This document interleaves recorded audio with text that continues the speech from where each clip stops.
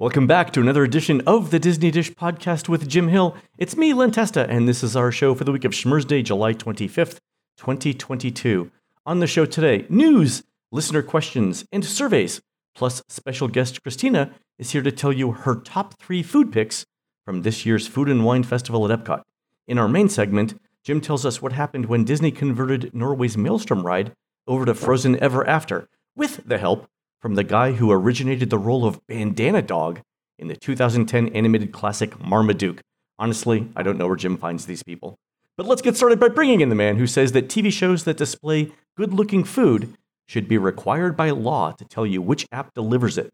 It's Mr. Jim Hill. Jim, how's it going? It's going great. A quick food-related question. Len, have you been following the Julia show over on HBO Max, The Story of Julia Child? No, is it good? They've done a great job of just explaining the whole history of how she became the premier woman cooking on television. The way it starts out is she got invited on public television in Boston. She had written her French cooking book, and they thought, okay, so we invited her to the book show, and she's going to talk about her book. And no, Julia shows up with a hot plate and proceeds in an apron. and proceeds to cook an omelet in the middle of the book segment. You laugh. An omelet is often the cooking test that restaurants give to chefs. Is it because really? If you can't make an omelet, you can't do anything. Oh, okay. Yeah, the omelet is sort of the litmus test. It's like the step. Okay, so anyway. It ends with the host sort of scrambling off the set because nobody's ever cooked on a book show before. But the crew immediately, is simply, can we eat that? Is this a prop or can we? Yeah. And that segment of the book show winds up getting the most mail they've ever gotten for any show on GBH in Boston. And that's what launches the show. And she has the happiest crew in television because it's like, you like Julia. I screwed up this chicken. Here, eat it. There we go. It's just sort of like people used to fight for that gig. It's like, no, we're cooking today. I get to eat. My all-time favorite Julia Child quote is she was looking at a really well-presented plate of food. And she said, "Oh my God, this looks lovely. You just know that someone's fingers were all over it." which is an acknowledgement of the craft of presentation along with what goes on behind the scenes. Like it's the perfect quote. Like this is what you have to do to make it look like this. I once got to go to Savinore's in Cambridge, Massachusetts. That was Julia Child's butcher. Anything that was cooked on the show, the meat came from there. And so I got to meet George Savinore, the owner of the show. And the thing is, he come behind the case with me. It's like, okay. And it's like, and it's like, okay. And it was trying to explain to me, the effect of, all right, how do I know this is quality meat? Touch it. Feel the grain. You could feel the fat. This is a great piece of meat. And I kept thinking the same thing. And you're going to turn around and sell this afternoon to somebody else, after I've been manhandling this amazing piece of beef. Yeah. I mean, it's if you want to eat good food, you don't want to know how it's made, and that's what it comes down to. There we go. Right? And kind of ironic because we're going to bring Chrissy on shortly. That's right. We have a special guest on the show today, Christina from touringplans.com. Welcome back, Christina. Woo! Christina, you there? Sorry, missed my mute button. Hi. Hello. All right. Before we get started, Jim, let's do a quick shout out to subscribers over at DisneyDish.bandcamp.com. Thanks to new subscribers Michelle Foley, Annie Barton, and Brian Fleming, and longtime subscribers Eldorado87, Zwedema, and Bob Stagner. Jim, these are the folks who came up with the new Beauty and the Beast lighting package for Spaceship Earth over at Epcot. They say that while it came out well, their original idea was to project the rolling boulder from Indiana Jones, but the staff kept running into World Showcase Lagoon to avoid it. True story. Oh, has this really debuted, a Beauty and the Beast lighting package? I believe it has. Yeah. Wow. I saw the 4th of July stuff, which was lovely, but oh man, they are killing it. If not, it's coming up. Maybe we shouldn't be talking about it. Maybe we don't know. Yeah. No, I didn't hear that segment. Okay. All right, Jim, let's do the news. Folks, the Disney Dish News is brought to you by Storybook Destinations, trusted travel partner of the Disney Dish podcast. For a worry-free travel experience every time, book online at storybookdestinations.com.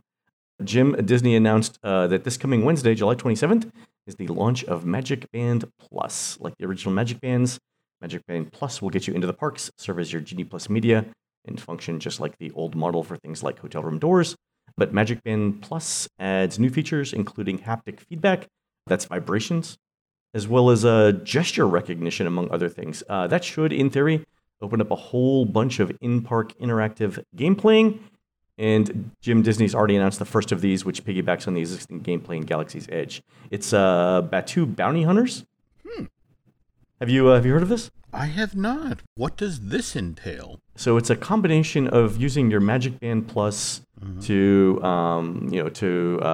wave your arms around to unlock puzzles and secrets and things like that, combined with the Play Disney Parks app, which uses the screen basically to tell you what to do. It's similar to what Chrissy and I did in Batuu on the Galactic Star Cruiser, where we were using the app, especially the camera-facing features of the app, to identify certain parts of like crates and artifacts that you're supposed to find. It's an elaborate scavenger hunt. My sense is the Magic Band Plus thing is an additional layer on that. But Jim, what do you think this portends for in-park interactive games? And here I'm thinking, like, is this basically the foundational element of the next generation of Sorcerers of the Magic Kingdom, for example? In talking with folks at the park, as they have been creeping up attendance levels, especially at the Magic Kingdom, they are really missing sorcerers. If you factored in all of the individual stations around the it's park, a Peter Pan. It's one Peter Pan's worth of lost capacity, yeah. Yeah, we would really love to have that sort of gameplay to sort of take some heat off of the attraction. So yeah, the studios definitely needs additional capacity. So if this is launching there, but yeah, that there's the number of other parks that are raising their hands and like, yeah, let's do that. When do we get ours? I'm thinking that Disney can combine elements of 3 separate things to solve different problems using the Magic Bands. We've talked in the past, recently in fact, about the Disney Institute not having enough traction, right? Also, we know that Disney is having trouble hiring back-of-house staff for kitchens. Imagine, Jim, and I'm spitballing here, a Magic Band Plus game where they hand you a knife and teach you to chop vegetables correctly that can be used for food in Disney restaurants. And they make you run around to different restaurants throughout the day in whatever park you're in to prepare the food, but make it a game. Gamify it. And there's a Remy vibe in there. Maybe we debut this in Epcot. I don't know. Chrissy, help me out here. I'm going to be honest with you. The idea of me having to move more in 180-degree heat. The heat index is barely above 110. Okay, because I'm going to test this out next week, but I'm going to make sure I play music over me cussing, showing everybody as I move my arms, my sweat. Plus, nobody should be raising their arms in this weather. Yeah, it's just an offense to humanity. We'll play this in September or December. Exactly. Yeah, December, when it's only like 90. Not now. Yeah. Enough about this alleged climate change. Please continue with the news. Speaking of food and things Chrissy and I are going to do, Victoria and Albert's reopens this week. Chrissy and I are going, and we'll have a full report for the show on August 8th. Also, Jim, I don't know if you've seen this, but the gift shop at the end of Space Mountain, the Tomorrowland Light and Power Company, closes at the end of August so that work can happen on the combined exit for Tron and Space Mountain, which is going to go through that space. And along those lines, Jim, we've started to see vehicle testing on Tron in the last few days. So, Jim, you recall my prediction for a while has been a December 1st opening for Tron. How's that looking these days? They would love to have it ready out ahead of the Thanksgiving crowds. But in fact, have you been keeping track on the work that's going on with the Walt Disney World Circle train? The train. They're starting to uncover some of the train tracks around the Walt Disney World Railroad. The hope is for Labor Day, that's up and running. They're running and gunning, trying to make Thanksgiving, but you're not wrong about the December 1st thing. I think those who are actually working on the project who want to err on the side of caution. It's like, we'll definitely have it ready for Christmas and hopefully a couple of weeks out ahead of Christmas. Yeah, but you think 2022 instead of 2023? Oh, no. They feel especially on the heels of what happened with the 50th anniversary. Is like the press surrounding Cosmic Rewind is like, okay, new thrill ride. Please just ride the other thrill ride. Come ride this thrill ride. Yeah. So, I mean, I think, Epcot is getting an attendance boost from Guardians of the Galaxy. That's pretty plain to see. And the 1-2 combination of Remy last year and Guardians this year is really helping what would otherwise be a really struggling theme park. No, absolutely. But at the same time, the fact that after all these years of hearing the phrase vomit comet used, the notion, here is actually the ride, the Venn diagram works, it exemplifies, hey, you go out into space and you get sick. Yeah. It's the vomit comet. Maybe not print up those t-shirts right away, Jim, but soon. There we go. All right, let's do a couple of quick surveys. Jim, Disney must be sending out a bunch of surveys regarding its apps and website because we've got a ton of them over the past couple of weeks. Mm-hmm. Here's one from Gene who says, here's a website and app usability survey I got from Disney. As an aside, I stopped by guest services today to ask a question and was given a different answer than I expected. When I said, that's not what it said on the website, the cast member said, well, the website's wrong a lot of times. But so the question that Gene sent in says, regarding the Walt Disney World website, does it make me want to spend more time at the Walt Disney World Resort? Do you strongly agree, neither agree or disagree, or strongly disagree? And does the website help me discover things to do at the Walt Disney World Resort that I wouldn't have considered otherwise? And then the third question is, does the Walt Disney World website provide recommendations that are useful for me? And for that one, Gene answered, I strongly disagree with that, and then got follow-up questions about what went wrong. Likewise, our friend Elizabeth sent in a different survey that also asked about the Disney World website. And the question goes like this. Based on your experience with DisneyWorld.com, how much do you agree or disagree with the following statements? The Disney World website makes me want to spend more time at the Walt Disney World Resort. And so Elizabeth said neither agree nor disagree. Exceeds my expectations of what a Disney digital experience should be like. And that one got a disagree from Elizabeth. Provides recommendations that are useful for me. So that's another example question. There's the same. Strongly disagree on that. Makes it feel like Disney knows me. And let me just say right here, for Disney to put that question on a survey, when Disney knows that you have to log in 2 or 3 times in the app, and then when they kick you out to the website to make a park reservation, that question should not be on this survey because we already know the answer, right? Helps me discover things to do at the Walt Disney Resort that I wouldn't have considered otherwise. That was a strongly disagree. Makes it feel like Disney cares about their guests. And Elizabeth here was diplomatic and said just plain disagree on that. But Jim, do any of these answers surprise you? Just the fact that they are asking, this is finally part of the conversation about how is our front door? Please tell us. And does it make you want to come in? The other thing I wanted to point out here is that in this particular survey, Disney uses DisneyWorld.com, but there's a rumor going around that Disney's going to change the name of the resort to Disney World as one word, like Disneyland? Have you seen that? Some of this has to do with quote-unquote brand issues. That's what I thought. We actually saw Walt Disney Pictures become Disney within the past decade. And do we finally default to what people are actually calling the resort? They're not saying the Walt Disney World Resort. They're saying Disney World. Disney World, yeah. And a lot of people do actually say it as one word. Yeah. Or write it out as one word, yeah. Yeah. Do we pretend this is the name we insist you use? Yeah. Is this the battle we want to fight? Is this the hill we're going to die on? No, that's it exactly. My name is Jonathan Moore. No, we call you Skippy. Okay, you're Skippy. Exactly. So the reason, Jim, I mentioned the Disney website surveys is that it's a setup for an email that we received from a longtime friend of the show who's going to remain nameless for reasons that will be obvious in about 10 seconds. And he wrote in and said this. Just started a new job at a Fortune 100 company and took some training on creating a good user experience for a digital platform. Typically, these classes mix good examples with bad to reinforce the lessons they're trying to teach. For the bad example, the user experience team picked the Disney World website. Without signing in, we picked up 78 cookies in 5 minutes just navigating around the Walt Disney World pages.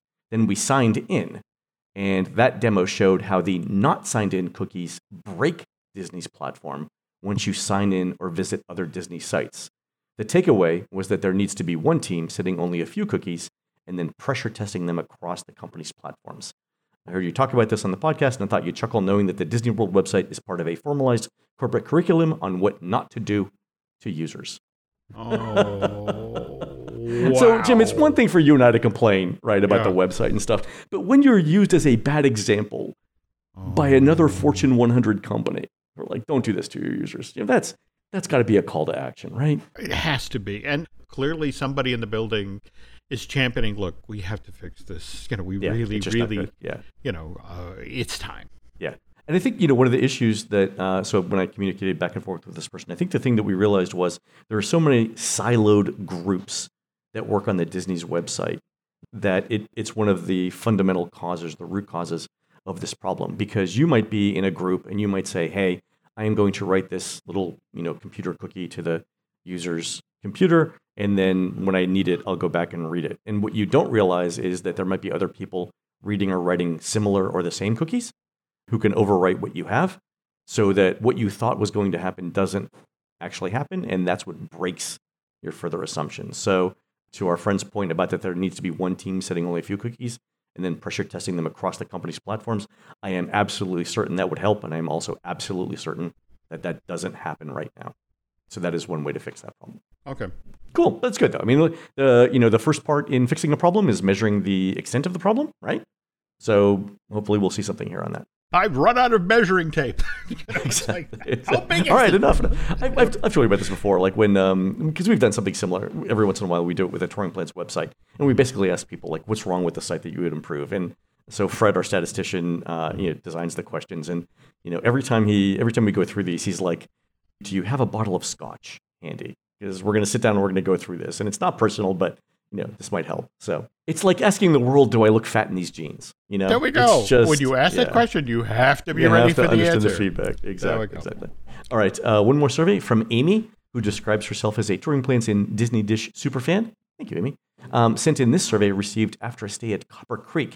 And it's interesting because it's one of the most extensive surveys I've ever seen for just the hotel part of a Disney vacation. So a couple of questions here. Please rate your overall experience at Copper Creek Villas and Cabins. Excellent, very good, good, just okay, poor. Please rate your room experience at the Copper Creek Villas and Cabins. And in this particular case, Amy said that it was excellent. So there was a follow-up question. Why did you give a rating of excellent for your room experience at Copper Creek? And Amy's answer was, the room was beautiful and it matched the photos and descriptions I'd seen prior to my arrival. So it met all of my expectations. And so, Jim, that's an example of the website working absolutely the way it should, right? Mm-hmm. The thing that you advertise on the website should be the thing that guests see. And in this case, it was. So full marks, 100 out of 100. Mm-hmm. The last question that I thought was interesting, and I want to get your take on this, Jim. How much do you agree with the following statement? I was able to access the amenities and services at Copper Creek at the level to which I expected. Strongly agree, somewhat agree, neither agree, disagree, somewhat disagree, or strongly disagree. I've never seen that question before, Jim. What's the purpose of that? As lovely as the Copper Creek Villas and Cabins are, they are a trifle pricey. Yeah, and when you say trifle pricey, Walt Disney World, that's a prism. So the whole notion saying the sun is warm. Yeah, yes, that's it exactly. So at that price point, you expect everything. All the Jets and the Jacuzzi work. All the appliances work. All of the light switches work. All of the pillows are comfortable. Right? You expect everything to be correct. Right? That's it exactly. You cannot fall short in any way. And this answer, neither agree nor disagree. It's just sort of like... Yeah, that's not the answer. That's a fail on that question, honestly. I mean, what you want there at that price range is you want everyone to say strongly agree. Yes, I agree. All right, so that makes sense. So because we've seen Disney on surveys ask questions around value for the money paid and stuff like that. So I think this is probably a follow-up question on that. Okay, that's great. But Jim, we're not going to ignore Universal. Our friend Joe sent in a Universal Orlando survey about bundling home streaming services into theme park perks. So here's a question that was floated in Joe's survey, and it was this benefit. Mm-hmm. And it was early park entry at Universal, VIP lounge access, which, by the way, I love at Universal, plus the Peacock streaming service and free movies. Would you pay $49.99 a year for that? Jim, I believe this is what the kids call vertical integration. Christy, tell me if I'm wrong.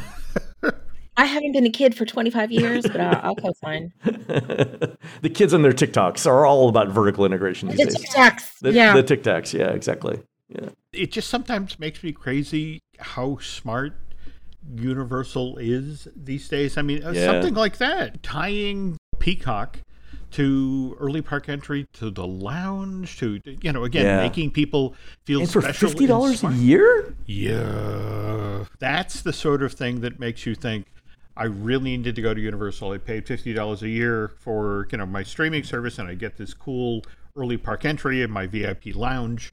So I need to take advantage of that. I mean, that's one of the things that spurs the thing that Disney covets. When they build an attraction, the phrase is actually intent to visit. Intent to visit, yeah. I want to go because of this. I mean, I'm pretty sure I can eat $50 worth of Danish in the VIP lounge without breaking a sweat. I mean, I am confident. Yeah, I'm confident in that. Yeah, they would. This would be one of those Red Lobster, all-you-can-eat crab leg scenarios where they lose money and the CEO gets fired because of me. Yeah, 100%, no doubt. Oh, by the way, Jim, speaking of Universal, have you seen the patent for the ride vehicle mechanism for Mario Kart? So clever. Yeah.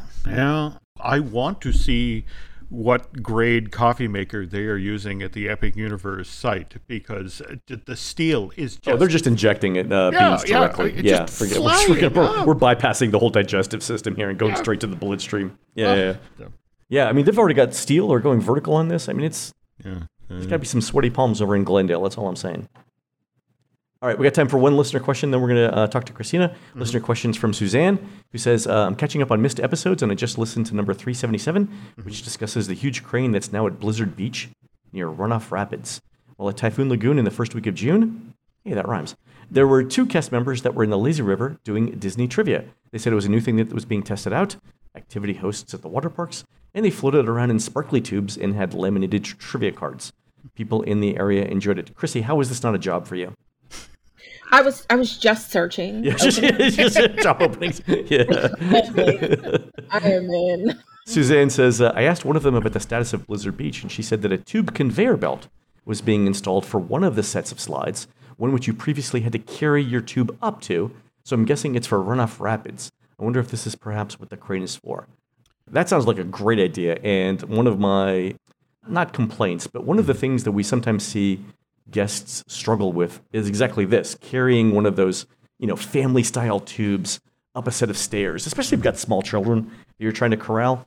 In that case, having a conveyor belt would be a welcome addition here. So, Suzanne, I hope exactly that's what it is. The Crush and Gusher, wasn't that a day one feature of that? Yeah, for the newer coasters it is, but for some of the older ones, like, and I'm blanking on the name, but there's definitely a family coaster where you actually have to carry up the tube up some stairs, and it is a workout. I mean, there's no way around it. Genius idea. All right, it's time to bring Christina into the show. Christina, you have been running around in the hot Florida sun because, as everyone knows, July is harvest season in Epcot, and that means the Food and Wine Festival. So you are here to talk about the 3 best foods and drinks at Food and Wine, and then the 3 things to avoid. Where do you want to start? Well, first of all, if I can say, we really need to open Blizzard Beach because Gigi and I go to Typhoon Lagoon once a week, and honestly, after 11:30, you cannot be in that wave pool, or it's like that video of the one in China where you don't see water, you just see the floats. Do you know what I mean? And then the wave comes, and it's like, it feels like that. It's too much. But anyway, I've got top 3 food items, top 3 drinks, because for science, I had to try all the drinks. And then the 3 things to avoid. If I promise to go fast, can we do all of them? Yeah, so let's start with the 3 best foods at Food and Wine. Now, you've done this. You've eaten everything at Food and Wine for the last couple of years. I've seen the receipts, so I know. Yes, that is why I buy new clothes. But you look lovely. Oh, now the thing I will say I do miss is, you remember last year at the Rotunda, we had the crab parfait. That's right. Not there anymore because the Rotunda's open, because Voices of Liberty are back, and we're happy they're back. But I miss that. Yeah. That was lovely. Also, anyway. It was air conditioning. Well, the industrial strength air conditioning. Yeah. Man, it's just the best $6.50. Okay, so I'll say this. I'll preface my top 3 food items with the understanding that when I'm paying and you're not paying, I am cheap. Okay, all right. When you're paying, drinks on the house. It's like Scrooge McDuck in Las Vegas, right? All right. Yeah, you want 2? I'll buy you 2. All right. But I have to take your mother often and Giovanna, and unfortunately, then I pay for that. So I have to think about it like from a regular, human, somebody without Len's corporate card. So in my mind, I see $8 and $9, and I'm old enough to remember the olden days of Epcot food festivals when everything was like $3.75 and $4.25. And I know inflation, blah, blah, blah, but the sizes of everything has gone down except for Germany, and we'll get to that. Everything is smaller. Everything went up in price. So to me, if it's $8 or $9, like it has to be spectacular, because for $21, I can get the charcuterie at Le Cellier and I can sit down. Right. And we've talked about food items like the seafood boil at the United States Pavilion, where that was like $7 or $8, but the amount of food that you got was so plentiful that it was a good deal, right? Okay. Yeah. Right. But that's a whole skip this year. The hops and barley whole skip. They finally got rid of that lobster roll because it was like 2 pieces of lobster and it was like $48 or something. But let's talk about the best stuff. Okay. The best stuff for me is I wanted it to be cheap. I wanted it to be filling, and it had to be good. That was my goal going in. The thing I discovered is there are so many spicy dishes this year. Like, really? Spicy for the sake of pain. Like, I don't mind a spice, like a wee bit of, flavorful, slow burn, but like hot that my face hurt and now I'm mad and I want to throw it. Because that's what you want in July in Florida. Yeah, habanero sauce. Yeah. That's what it do you have like a ghost pepper that I could sort of cool off with here? That's what it felt like. Okay, so the things that I am listing, one of them has a wee tiny bit of spice, but it's lovely. It's not bad. Okay, so my third favorite was the crispy Brussels sprouts from the Brew Wing Odyssey. So that is indoors, AC. It's a huge serving, $5. Oh, and they've taken out the Epcot experience, so there's plenty more seating there too, right? Yeah, here's the thing. The first day of the festival, it was all tables and chairs. The second day of the festival, it was all the standing tables, which means now many of the standing tables around World Showcase are gone. For example, you don't got no tables anymore at Greece. So they moved all of the standing tables to the Odyssey? Maybe we're bringing in more. I will be back again this weekend, but I'm just telling you, from day 1 to day 2 to day 4, we moved a bunch of tables. All right, so go back to the Brussels sprouts. What did you like about the Brussels sprouts? They're crunchy. The first day they had just a wee bit of buffalo sauce. Okay. The second and the fourth day, it was too much. So my advice is just to say, hit me slow with the go light on the sauce. Delicious. So one of the things we've talked about, I don't know if we've talked about it this show, but you and I have talked about it, how like Brussels sprouts are going through a resurgence over the last 10 years because a new less bitter cultivar was released that basically Yes, but you're right. But you want a little bit of bitter because the sauce on it is a little bit sweet, the cheese a little bit sweet. But yes, they're not the same Brussels sprouts. So they're roasted? Yeah, so the edges are crunchy as they should be. Is there like an oil on top or anything, or it's a buffalo sauce? Just a buffalo sauce. Yeah, so good. Oh my gosh. All right, fantastic. All right, what else did you like? Yeah, the official, it just says buffalo sauce officially in the description, but there's a little bit of cheese on there. So the number 2 item, not to be missed, is from a booth that I 100% recommend getting everything from, and that's the Swanky Saucy Swine. It's right at the front. Yeah. Dear heavenly goodness, there's a grilled pork shoulder, lettuce wraps. The serving is Wait, grilled pork shoulder, but in lettuce because it's healthy. Jim, remember, this is the booth that you and I went to last year together because of Chrissy's recommendation. Remember, Nancy's a snuggletarian. I'm not allowed to eat anything with cute eyes. But but lettuce is my get out of jail free card. It's like, exactly. Look, it's in lettuce. Look, this is practically a salad. I mean, come on. The lettuce, the lovely bib lettuce. I mean, it's a dark green. Bib lettuce is good. Yeah. It's almost like a large spinach leaf, right? It's got that vibrant, deep green color. Yeah. Okay, I'm just going to step away for a moment. I need to make a plane reservation. You two talk amongst yourselves. Okay. Bring a bib. And there we go. Here's the best part. It's 2 giant servings for $5.25. So it ticks every one of my boxes. And it's not spicy. It's not going to burn your face off. Also, we'll get to that, but my top favorite drink 2 years running is the Bloody Mary from the Swanky Saucy Swine. The candied bacon wasn't on it the first day, but because of science, I've had to get it 3 more times. It's there now. It's enormous. You get to keep the cup. It has the highest alcohol content, I believe. Again, it did last year. It's very strong. It's definitely for old, crusty alcoholics who've had, the reason you used to have Bloody Marys was because you needed, Little hair of the dog. Exactly. Yeah. There we go. Like us, you've had those tequila nights, and then the next day you're like, I need to recover. So good. Okay. That's wonderful. So the lettuce wrap. So everything at the Saucy Swine? Everything. Just get it all. Just get it all and get the Bloody Mary. The Bloody Mary is only $11, but we'll get to that. The number one favorite item, and all of my favorite items were cheese-based. Speaks to, I think, who I am as a person. Yeah. But you identify as cheese. Yeah. Yeah, absolutely. Number one item is the crispy paneer in India, which is between China and Germany. I've never tried this. Oh, okay. Really? It's paneer? $5.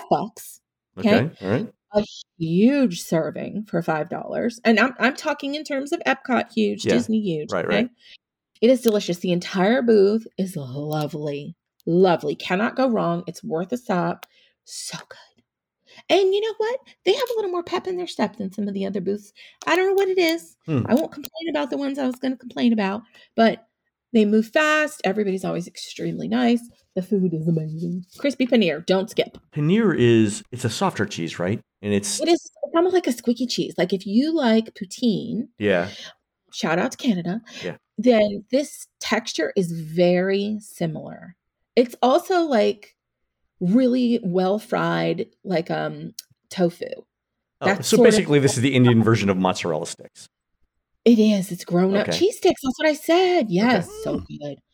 So good. You don't even need the dipping sauce, but it's good. And how does that feel? How does it feel eating cheese sticks in 95-degree weather or with the heat index 104 or whatever? It's my life now. This is what I do. This is what I do.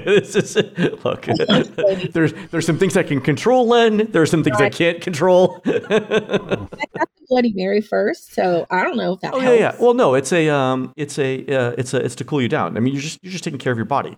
Well, there's ice in it. So I was basically... And vegetables. Yeah. So honorable mention has to go out to Greece, the griddled cheese. It was not open on opening day because, as you always say, they were completely surprised by the festival. But it is open now. Now, here's the weird thing. So it's $4.75, which is lovely. But sometimes, because again, for science, I've been many times, sometimes you get one piece and sometimes you get two. And I can't figure out why. Like there is I'm trying to be super nice all the time. I don't know why, but sometimes you get a double helping of fried cheese. Huh. And I don't know why, but it's awesome. It's all good. Huh. How about that? Maybe if you say something nice about Telly Savalas, you get extra. He was great, sure right? The 19-year-old working the register are behind I don't think, Len. I think does anybody even know who that is anymore? We're so old. No. Don't do that. I just did a joke that only Jim understands, which is fine. Telly Savalas was Greek, actually, by the way. That means born in the United States. What casino was that he used to do? Casino ad. Anyway, I'm old too. Okay. All right. So that's great. All right. So cheese is what I'm hearing is the highlight of... Brussels sprouts, lettuce wraps, and then cheese. Nothing that I would recommend is over $5.25. All right, so just let me go through the 4 food groups here you're recommending. Cheese, including the subset of flaming cheese. Right, Jim's salad with a little bit of side pork. Jim's salad with pork accoutrement. Right. The Bloody Mary is the third. Well, no, that's my drink. I just had to talk about it. It's basically a liquid form of salad, though. I mean, if you put it in a blender, thick and chewy. Yeah, essentially, it's a gazpacho. And then Brussels sprouts. Yeah. Yeah, I mean, I think this is your guide to healthy eating. All right, let's not go that far, but someone get the FDA on this. I think we should do a show. I love that the very best thing that this year's Food and Wine, you don't really have to walk into World Showcase. I mean, it's right there. You come out of what used to be Future World, hang the left, and it's like, here I am. And grab a bench, sit down, and it's like, the rest of the countries, I can see them from here. Don't worry about it. Fine. Yeah. Back in the AC, man. Yeah. That's key. All right, and then Chrissy, real quick, the 3 things to avoid, because it's in the words of Oscar Wilde, it's not enough to succeed, others must fail. What are the 3 things to avoid? All right, you have to get the Guinness Bailey's coffee shake from Ireland. Mm-hmm. Guinness Bailey's coffee. $11.50. Is that? It is enormous. Is that nitro? Is it like a nitro brew? No, Leonard. This is Ireland. Well, They don't well, do but Guinness is nitrogen in it. That's what makes the bubbles.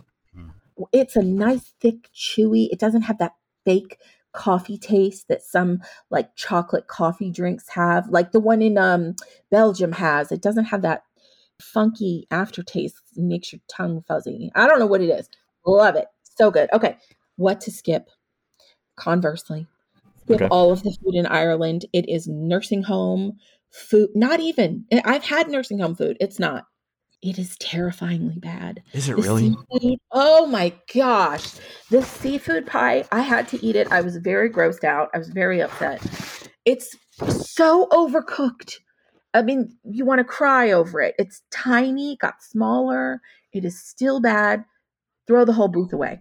I can't imagine a scenario where I would say I'd be walking around Florida in July and say, you know what I could go for right now at lunch? Seafood pie.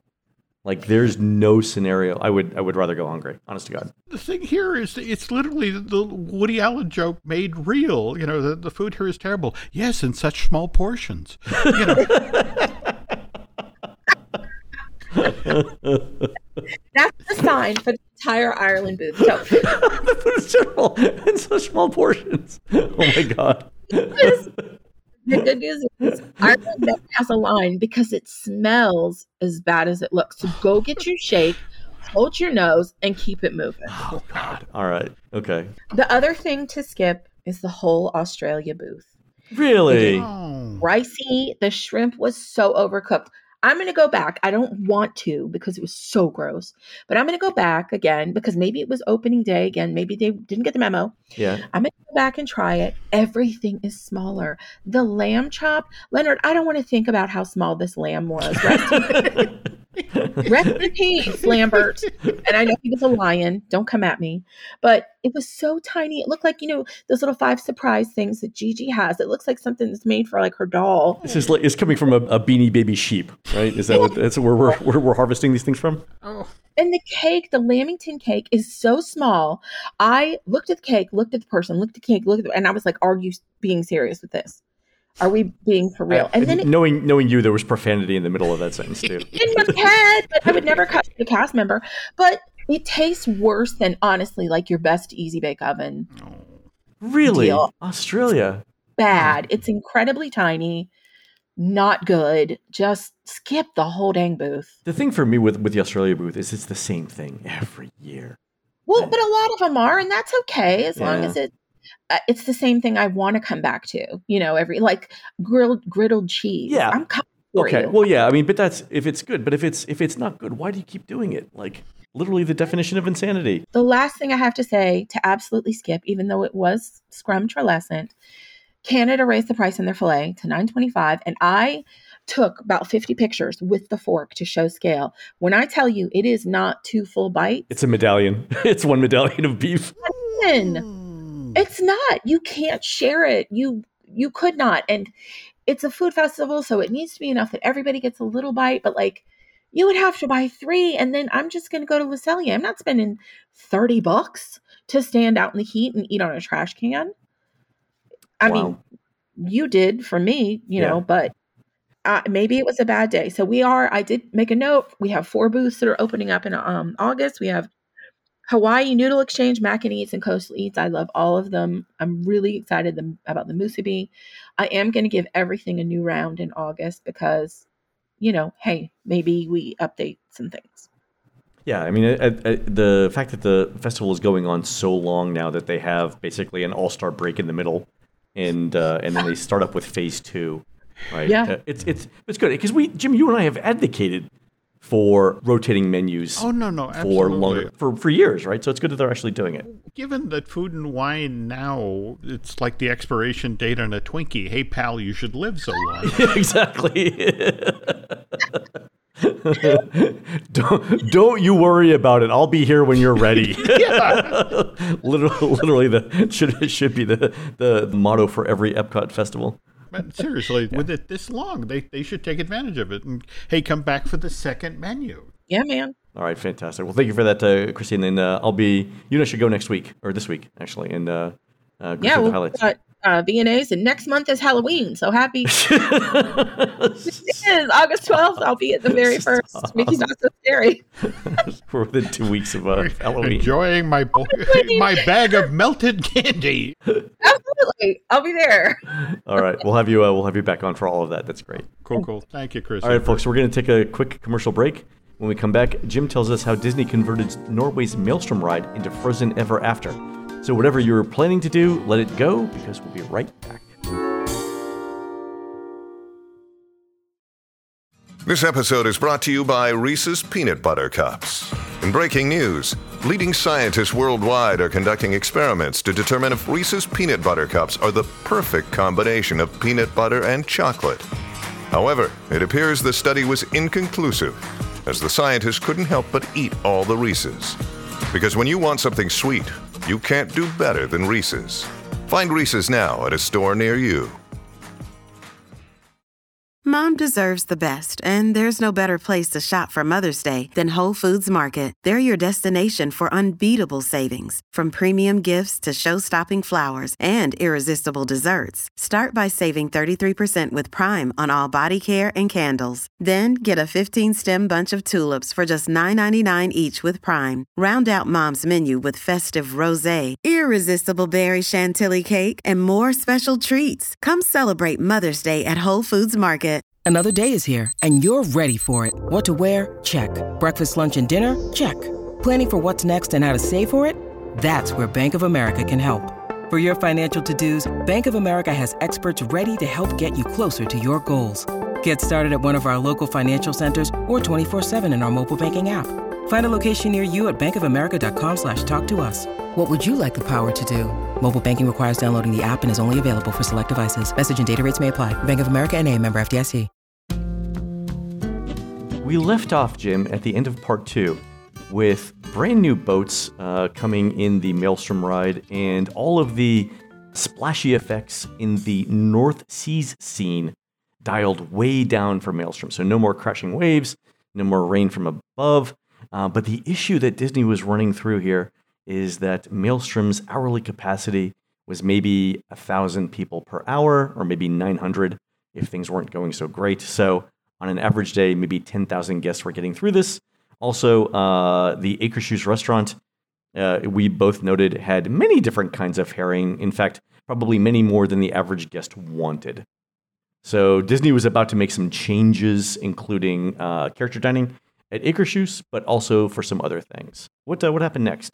I wanted to bring in an actual expert, somebody who could really give us the inside. The inside of the Frozen story. Yes, as in somebody who had a front seat to the transformation here. And so I reached out to friend of the show, Josh Gad. And I was trying to get him to come on the show, but it turns out that Mr. Gad is actually on the other side of the planet right now. He and his family are vacationing in New Zealand. In fact, I asked him for his input on this, and because he grew up in Florida. South Florida. He's from like Hollywood. There we go. And yeah, I'm from Fort Lauderdale. Yeah. And the thing is that he was born in 81. So when he started going to Walt Disney World, Epcot was brand new, and it was it was his favorite park. Oh yeah, me too. Yeah. And so he had just the unified, themes of science and discovery, particularly from an early age, and inspired him and awed him. And he wants to say that the family went in 82, but his first real memories were from 84, and he remembers Horizon, the World of Motion, Imagination, and the Land, and particularly Universe of Energy, with the curtains coming up and seeing those enormous dinosaurs. It was all magical. And he also vividly remembers eating at Alfredo's in Italy. I swear to God, if you went in 84 and ate at Alfredo's, I think he might have been on the same family trip that Chris and I were on. Because honest to God, we did that in 84. And I think I've talked about this on the show. When my dad bought us lunch in Alfredo's, he was the most pleased, and I'm not exaggerating, probably the most pleased I have ever seen that man in a restaurant. 100%. Honest to God. I remember where we were all sitting at the table. Mm-hmm. That's how memorable his happiness was to me as a child. Oh, that makes me cry. That's so sweet. It's making me cry thinking about it, but you are 100% right. Like, I know where we sat and everything. Yeah, I mean, that's one of, so yeah. So apparently Josh is like sixth person or seventh person in our family. Sure. All right. There we go.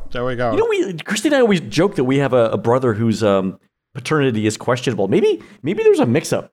Well, at a hospital. I wasn't joking. I seriously think we need to get him tested. Okay, the next time we're with Josh, maybe we just get a quick hair sample. Okay. All right. I'm on it. Don't tell him though. Don't tell him. Okay. All right. Anyway. Now in regard to Maelstrom, he actually remembers when the Norway and the Living Seas opened. He says, "I forced my parents to take me." And Norway was incredible because it was the first true ride that felt like it lived up to the promise and the scale of World Showcase. I mean, he always loved the Mexico ride, but it didn't feel epic like Norway did. And from the moment you begin that ascent and the one-eyed Viking, I mean, this is Josh himself saying, the spirit of Norway has always been, will be that of adventure. That gives me goosebumps every time. I also used to love the film at the end and wanted to get on a plane and fly to Norway. So again, Len, your encounter at customs. If I already did not have a twin, I would say Josh is it. But okay. All right. So anyway, we jump ahead, and Frozen, the movie, is in production at Disney, 2012 or thereabouts. And just a little aside here, people really don't understand how late in the process Frozen came together. I mean, there were in 2012 they were still trying to figure out what the relationship was between Elsa and Anna. They had the Snow Queen who lived up in the mountain, and they had this young woman from the village who went up to visit the Snow Queen, and it wasn't working, and they were on their umpteenth draft of the script, and to this day they don't remember who in the story meeting said, maybe they're sisters. But that literally turns the entire movie around. It's like, oh my God, how could we have not thought of that? And they literally had what they then called the Sisters Summit. So the idea that they bring all the women who work in feature animation into a conference room, and it's like, okay, tell the really awkward sisters stories. Oh my God. When you don't. Go to the next one. Can we have that next year instead of the extravaganza? Well, there we go. The Sister Summit 2. And you got to remember that Josh started out on this project even before then. And in fact, there was an earlier version of the Snow Queen where there's a story about the very first reading of this thing where this version of the Snow Queen was actually a show queen. They were going to have her, well, at the reading, it was Megan Mullally from Will and Grace. Oh, yeah. Karen, who read for the role. But what she was reading for the role because Bette Midler wasn't able to make that reading. Oh, God. Also a great choice. Josh, at that point, was the Snow Queen's minion. It was a role much like Iago, and his superpower was because of his carrot nose, he could smell you coming from far away. So it's like, somebody's coming to the castle. I think she herds goats. There's this great story about Josh is always a huge Disney fan, always loved animation, desperately wanted to be in a Disney film, and was at this reading of this version of the script, and very professional, and walks out of feature animation, gets in his car, picks up the phone, and calls his agent. It's like, get me off of this movie. I thought it was going to be Iago. I'm a snowman who smells people from far away. I don't want to be in this movie. Anyway, jump ahead. The folks that Josh worked with, Bobby and Kristen Lopez, he worked with on Book of Mormon, end up taking over writing the score for Frozen, and they're like, oh, you got to get Josh. He would be great for this Olaf character. And they convince him to come back. And from the get-go, everyone identifies Olaf as the breakout character. So the film is wrapping production, and Imagineering is already raising its hands. In fact, hey, Josh, come over here. And the first thing they do is they have him read a brand new narration for a second edition of World of Color at Disneyland. It was called Winter Dreams. It debuted in November 2014. Okay. Also, Disneyland had one of the very first meet and greets with Anna and Elsa, and the gimmick was that outside of the building, on the rooftop, was Olaf, who would then talk to the people in the crowd. Oh, yeah. And Josh recorded a whole set of lines for that. And what was particularly great was when the attraction was closed at night, they actually recorded an alternate track where it was Olaf on the roof snoring and occasionally muttering incoherently. But Josh loved all of this. It was just, he felt like it was such an honor to be part of this. So he talked about how one of his favorite things ever at Disney was the Robin Williams, and particularly the Timekeeper show. And Timekeeper, and then with Walter Cronkite over in the studio tour. There we go. But the thing about the Timekeeper show is there was this wonderful thing at the end where Robin Williams said, well, that's a show. Get out, get out, get out. Yeah. And so he said what was great about doing Olaf for World of Color Winter Dreams is that he got to do that sort of end of spiel show to the effect of, well, that's lovely. Okay, everyone move along. Come on, get out of here. Like, that sort of thing. And, he was sort of trying to tap into that Robin Williams energy.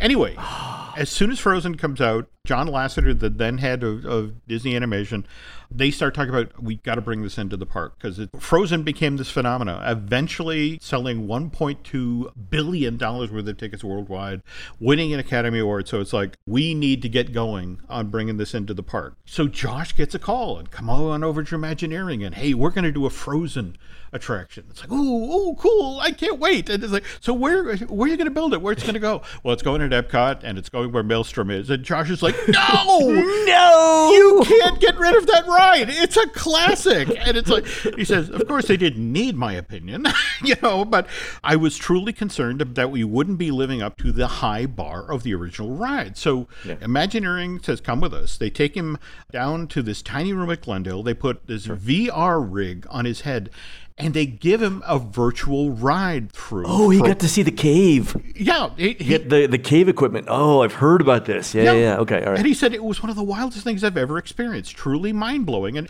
during that same session, they even showed him some of the stuff they were working on for Shanghai. So it was like double prizes. Here's the Frozen ride. And by the way, here's what we're going to do on the other side of the globe. So as for his part in Frozen Ever After, he says we recorded in 2015 and it was only one session. And Bobby and Kirsten had sent us everything. And you got to remember that it wasn't just Josh who was coming back. It was Jonathan Groff, it was Idina Menzel, it was Kristen Bell. They all came back to do the attraction. So the Lopez's walked the voice cast of the original film through everything they were going to do for the ride. And the process of working with the team on all these things was pretty effortless because, at this point, we're a well-oiled machine. And he said, the first time I saw the walking Olaf, my jaw was on the floor. I love animatronics. And to be one of the coolest ones WDI ever built was a real honor. Oh yeah, so that's at the very beginning of Frozen Ever After, where they're doing the scene and Olaf is like skating, walking around. Yeah, that actually is a really great animatronic. It is. And it's a wonderful start to the attraction. I mean, the fact that what I love about that is if you're in the right seat on Frozen Ever After, Olaf locks eyes with you and then walks and follows you as the boat moves. I mean, that's a great effect. No, it's really good. It's one of the highlights of the ride, yeah. Josh really feels honored that he got tapped to do the voice of Olaf, and particularly got a second chance at it after the whole, I can smell you coming from a mile away. But he sees Olaf, the character. I mean, face it, we've had Frozen 2 released in 2019 and the holiday special and that sort of thing. He's actually seen the character grow over time. He says, if you think about toddler, you think of in Frozen 1, Olaf is really a toddler at that point. By the time we get him in Frozen 2, he's more of a tween and very quick to prize Hiram Osmond, who, by the way, that's Donny Osmond's nephew. He does a lot of the Olaf stuff that the studio's done. Like, I don't know if you've seen the Olaf Present shorts that have been on Disney Plus. Or they're hysterical. Yeah. Or the Olaf at Home stuff that was done last year. According to Josh, his favorite moment of the entire attraction is the Let It Go scene. And he says, it gives me goosebumps every time I ride, and seeing the joy on my girls' faces, I'm reminded how brilliant it was for the Imagineers to use the ride system to accentuate the iconic music. The boats in that point are almost choreographed to the music. And he says, if there's a bummer, it's that my kids also can experience Maelstrom. And he hopes at some point in the future that the Imagineers will create some sort of virtual ride-through of all the extinct Disney attractions so that we can one day share that with a loved one. And he and his family got to see it for the first time in the winter of 2016. Oh, great. And by the way, his family all still lives in Florida. So they try to bring the girls down every year to visit with family. And when they finally took his two girls on the Frozen Ever After ride, they lost their minds when they saw Olaf because it was like, there's Dada! And which he said had to have confused the other people in the boat. They're probably like, oh, that's cute. That girl thinks that her dad is Josh Gad. There we go. And if things had gone according to plan, Josh would be one of the only people to have hosted two rides or made appearance in two attractions at Epcot. Because they originally wanted him to serve as the host of the Beauty and the Beast sing-along show. Because right now it's Mrs. Potts. Yes, it is. But the thinking initially when the project got underway was the live-action version of Beauty and the Beast had just been released to theaters. And so they thought, okay, so we'll get Josh, who played LeFou in that movie, and he can tell the story himself, the whole notion of it was LeFou all along who was setting up the storyline. But they then decided to pivot and make it about the animated version, but they were still asking him to host it. And it's like, in my mind, that made zero sense. Yeah, I mean, you hate to turn down an Imagineering request for something, especially if you're a huge theme park fan, but it's got to make sense, right? That's it exactly. But he said, I love the Imagineers, and I'm always happy to make my mark when I can with their brilliant attractions. The funny thing is, I'm reading the notes that Josh sent you, and here's my concern: that if I ever actually meet Josh in person, we're gonna have nothing to talk about because I agree with him on everything. Like Chrissy, I mean, part of this could be my own biography, right? Chrissy, you were there for a lot of it, right? Like, he's a better singer. Okay, yeah, well, there's that, right? But my God, this is great. But once Josh gets back from New Zealand, we will have to invite him. They'll finally bring him here in person. There's if on the anything, show. Yeah. Drew Taylor, I just recorded a new fine-tuning with him this morning, but he reminded me that the Arendelle, the Frozen dining experience on the Wish, it's a supersized Remy. You remember, when Chef de France, they used to have the little animatronic Remy that rolled around. Briefly, yeah. Evidently, on the Wish, they have this 2-foot-tall animatronic Olaf that they roll around the restaurant. Who reminds people. I mean, be sure to ask for the second dessert. Evidently, Josh recorded new lines for this, so great. We'll definitely have to follow up with him about that. So.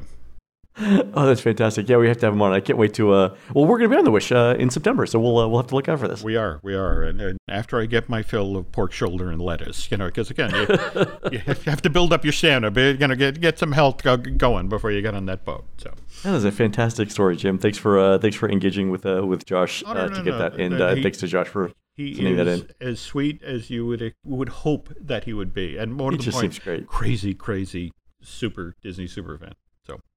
Yeah, there's nothing wrong with theme park nerds. That's fine. All right, folks, that's going to do it for the Disney Dish show today. Please help support our show and Jim Hill Media by subscribing over at disneydish.bandcamp.com, and you'll find exclusive shows never before heard on iTunes.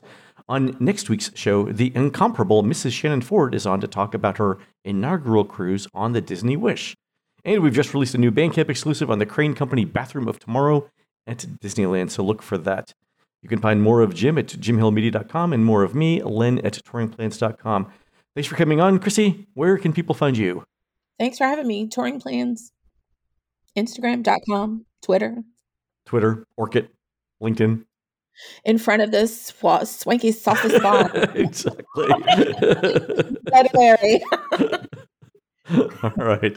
We'll look for you there. We're produced fabulously by Aaron Adams, who'll be defending his World Crappie Fishing Championship belt as part of the Greater Grenada Downtown Jubilee on Saturday, September 10th, 2022, starting at 9 a.m. at Downtown Square in beautiful downtown Grenada, Mississippi. And Jim, by the way, I actually had to call the Chamber of Commerce to ask them how to pronounce that, and they wanted to know why, and I gave them the story, and the woman was like, okay, good luck with that.